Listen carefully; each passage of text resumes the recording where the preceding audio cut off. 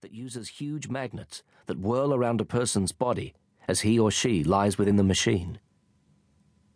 The MRI offers a precise image of a person's brain or other internal tissues, but it is also an ordeal for many people, some of whom panic at being trapped inside the monstrous machine.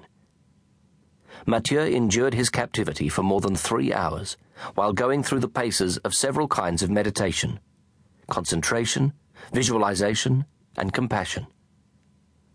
At the end of that grueling session, we rushed into the room to see how Matthieu had held up, slightly apprehensive about the effects of his ordeal. But Matthieu emerged from the machine smiling. His comment? That was like a mini retreat. That reaction to what most people would find overwhelming bespeaks a special state of mind, a capacity for confronting life's ups and downs with equanimity, even joy. And Matthieu, I realize, has that joie de vivre in full measure. The psychoanalyst C.G. Jung once described the role of agnostic intermediary as someone who himself plunges into spiritual depths and emerges to bring the vision of that inner possibility to the rest of us. Matthieu fills that role. Beyond his well-cultivated temperament, Matthieu brings a quiet brilliance and always quick mind. I've witnessed him in sessions of the Mind and Life meetings, where the Dalai Lama explores in depth a scientific topic with a panel of scientific experts. Matthieu often represents the Buddhist perspective, speaking with a fluid intelligence that easily weaves together spiritual and scientific paradigms. In Happiness, he draws on both his ease in the world of scientific studies and philosophy and his intimate familiarity with the wisdom traditions of Buddhism, bringing these streams together in a seamless offering. The resulting insights are both inspiring and pragmatic.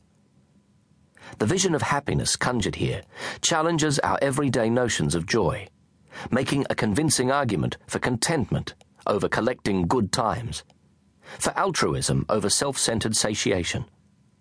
And beyond that, Matthieu suggests how we can all cultivate the very capacity for such happiness. On the other hand, Matthieu offers no quick fixes, for he knows well that training the mind takes effort and time. Instead, he goes to the root of the mechanisms that underlie suffering and happiness, offering refreshing insights into how the mind functions and strategies for dealing with our most difficult emotions. The result is a sound roadmap, one based on cultivating the conditions for genuine well-being.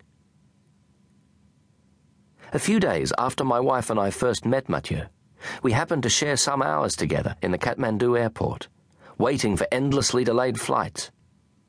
Those hours sped by in minutes, due to the sheer pleasure of being in Matthieu's orbit. He is without doubt one of the happiest people I know, and happiness is contagious. I wish the reader a similar contagion, enjoying the pleasures to be found in these pages.